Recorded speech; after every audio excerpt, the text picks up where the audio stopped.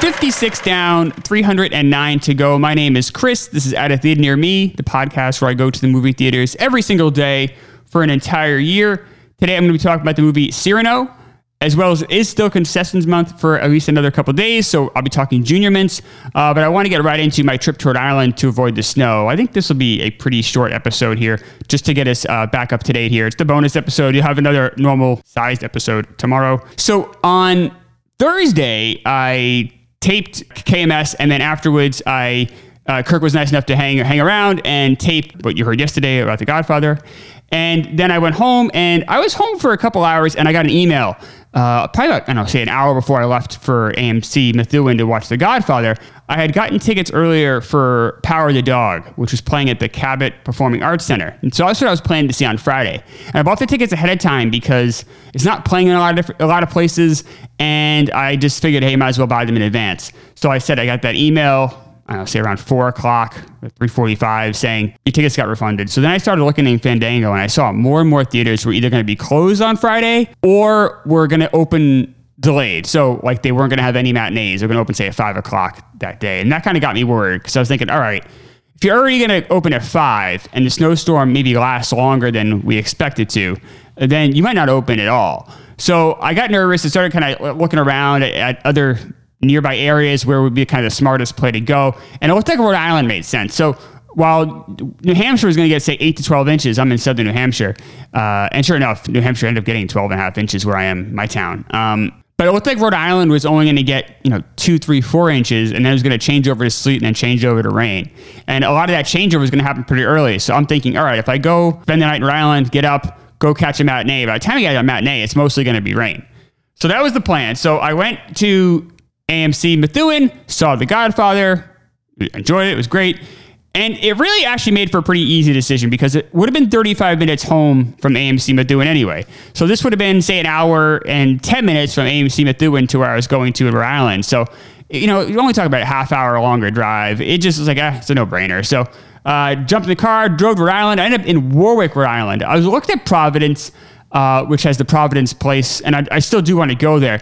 But the hotels were almost twice as much as this place I found in Warwick. Now, I ended up at a Extended Stay America hotel. This is a very depressing, pretty miserable hotel.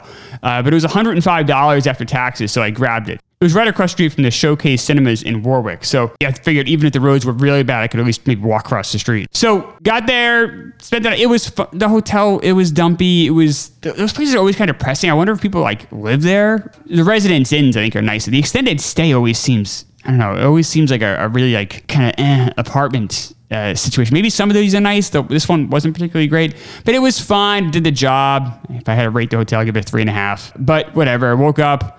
They were nice enough to give me a late checkout because I knew my movie wasn't going to start until after 1. So I get up and I go right near the movie theater is a Texas Roadhouse. So I was like, all right, I'll go there for lunch. So I head over there around noon. The movie's not going to start till 1:15. Texas Roadhouse is closed. They had a crew out there shoveling the area and everything, but the actual restaurant itself was closed.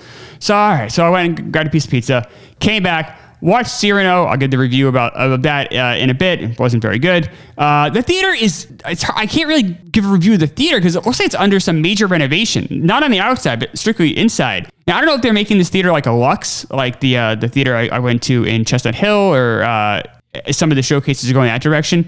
I will say, so the only time you would see the renovation was in the lobby or in the hallways. The hallways had no lights. They also were painting some areas. And then there was, I took a picture and posted it on Twitter, but there was a whole part of the library that was just random junk. It was either old chairs or it was also some pieces of some new chairs. And it was just assorted, just a mess that they kind of cast as part of the lobby. But you know what? They were open. It was kind of a lousy day out. It kept the project alive. I have zero complaints. Not only that, but once you get in the actual theater to watch the movie, the theater was pretty nice. Seats were really comfortable. I know those were the new seats they were putting in there. Maybe they had to change this one particular theater over. Sounded great, looked great. So all in all, great experience. As long as you don't mind kind of walking through some construction zone in the lobby. The rest of the place was nice. It was a perfectly good theater. Saw the movie, headed home, and really the ride was fine up until you got to like the North Shore, Massachusetts, and then the roads weren't particularly great. Made it home fine. I'm glad I went. So in hindsight, it looked like all of the AMC theaters in Massachusetts and New Hampshire all closed.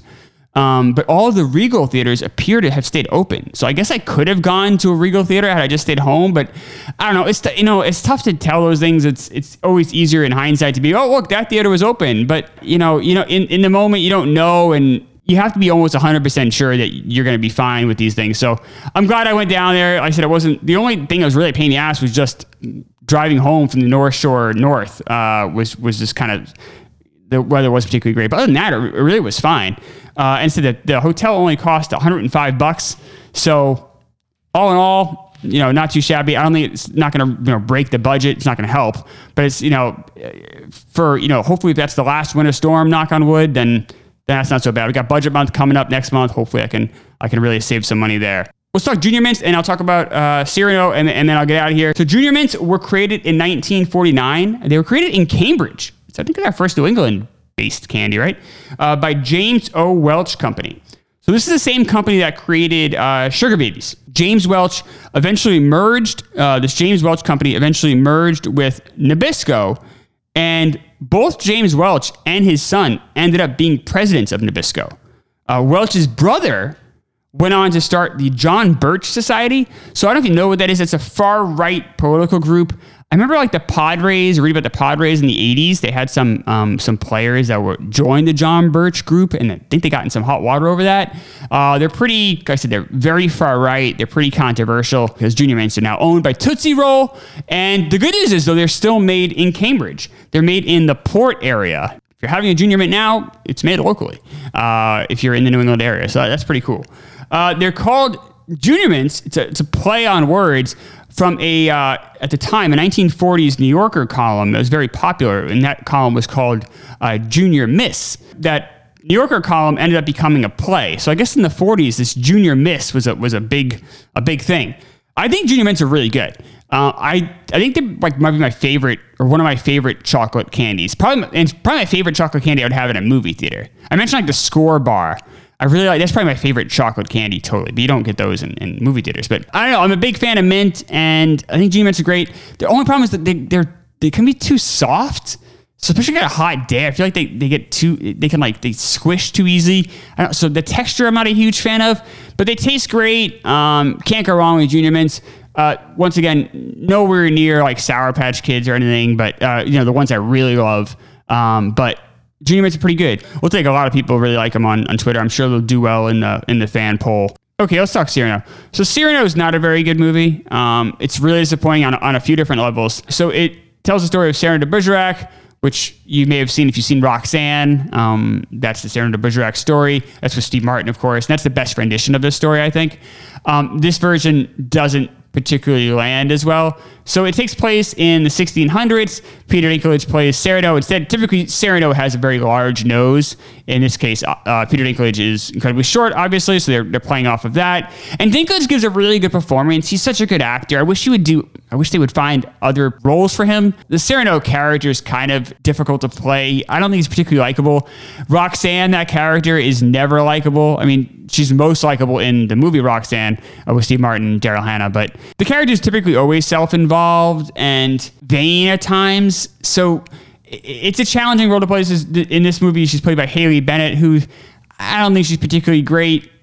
She's married to the director, Joe Wright. The casting just wasn't very inspired to me. The character of Christian, he plays the good-looking guy who kind of wins her heart initially. And he's played by Kelvin Harrison Jr., who does a nice job. He's really likable presence. But this story, as I said, is not particularly good. I don't, once you get past kind of the base level of not great looking guy writing love letters for the good looking guy, like once you get past that initial theme of the movie, there's not a lot else there. The real drawback of this movie, though, is the music. So this is a musical. The choreography, I think, is very weak. You watch West Side Story, and as much as I didn't like that, I gave that a C-. At least you feel like you're watching a movie. I didn't feel like I was watching a Broadway play. I definitely felt like I was watching a photocopy of a movie, which is what it was, which is, the original West Side Story, which came out in the early 60s, which is a photocopy of Romeo and Juliet. So, I mean, the story never felt original or creative or even very interesting because I've just seen it so many damn times.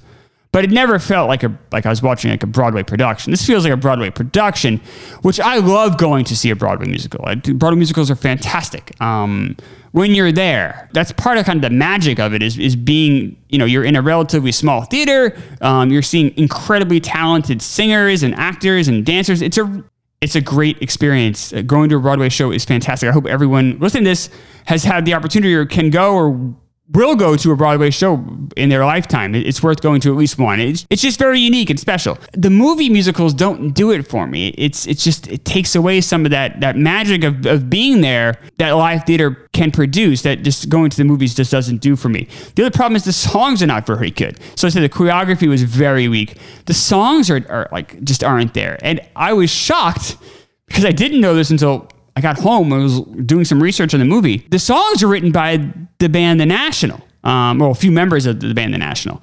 Two of the twin brothers who write a lot of their music for The National wrote the music here. The National are one of my favorite bands. The album they had came out back in 2013, Trouble Will Find Me. That might be the best album of that decade. That album is fantastic. Watch the Throne, that's the album, Jay-Z, Kanye West album. That album is probably better. But Trouble Will Find Me is as good of a rock album that's come out that decade as anything you'll find. I really love the National music. I love all of their albums. They're all very good to great. I think they're just a fantastic band. And I was shocked when I saw I did the music for this. All of the songs in this movie are pretty terrible, except one song, which is great. The song is Whenever I Fall. And it starts off with Glenn Hansard. He's the guy from Once, which Once, same thing. Once the movie is but Once the musical is fantastic. But he's so talented. He has an incredible voice. And the song is three soldiers singing it. So he doesn't even get each soldier gets a solo. But the other two soldiers don't have particularly great voices. It's fine. They do a decent job. It's a beautiful song. It's a wonderful song. But Glenn Hansard is so good. He just kind of overshadows the other two. You kind of just keep wanting him to keep singing. You don't really want to hear from these other two guys. But the song itself is fantastic. It really kind of threw me for a loop because it's one of very few songs. It's one of maybe only two songs that don't have any of the three leads in it. But it's just such a great song. It was kind of out of nowhere, and it's near the end of the movie. And it's soldiers singing about writing letters to their families, knowing that they're probably going to die. They're in for a really tough mission coming up, and they're kind of writing their farewell letters to people they love. And three soldiers have three very different letters they're writing. It's a wonderful song. I say every song in this movie is weak, and for a musical, it's just very downbeat. And National typically are downbeat, but they're downbeat at their own speed. Like a National are. A lot of people say the National are kind of too slow for them, which I understand that critique. They are more of a downbeat band. But for a musical, when they're trying to be, and maybe this is where it all fell apart, they're trying to be more on the Broadway side. They're not being themselves. They're trying to be uplifting and singing happy love songs. It's just not who the National are. So it doesn't work at all. I'm going to give this movie a D. So this is the first Joe Wright movie I've seen, which is shocking because he's done a lot of movies I probably should have seen. He did Darkest Hour. He did Anna Karenina, Atonement. These are all movies that I probably should have seen, but just never really appealed to me. I probably honestly would not have seen this if I wasn't doing this project. Joe Wright's choices on films just aren't in my wheelhouse at all. It looks like critics, this is getting, I would say, mixed to positive reviews. It only got one Oscar nomination. They did release this, and it did have a short run before the end of the year, so it was eligible for Oscars, but the only thing I got nominated for was costume design, and just didn't get a lot of buzz. I will say it's probably the trailer I've seen the most these last 2 months. I'm very happy not to have to watch this fucking trailer anymore, but I can't imagine it's going to make much money. They opened it. They didn't know when they wanted to open it. They were going back and forth. Finally, they opened it this week, but next week Batman comes out, and it's just going to dwarf everything. And I think they just kind of did a quick dump here. Not that Batman and Cyrano have a similar demographic, but it's just small enough where I think it's just going to get swallowed up. And I think after 2 weeks, you'll see this thing vanish, I imagine, pretty quick. So if you're interested in this, go see it. But I can't recommend it. Like I said, it's getting a D from me. Okay, I'll be back on Monday with The Cursed and Studio 666. That's the Dave Grohl Foo Fighters movie. I will talk to you folks then.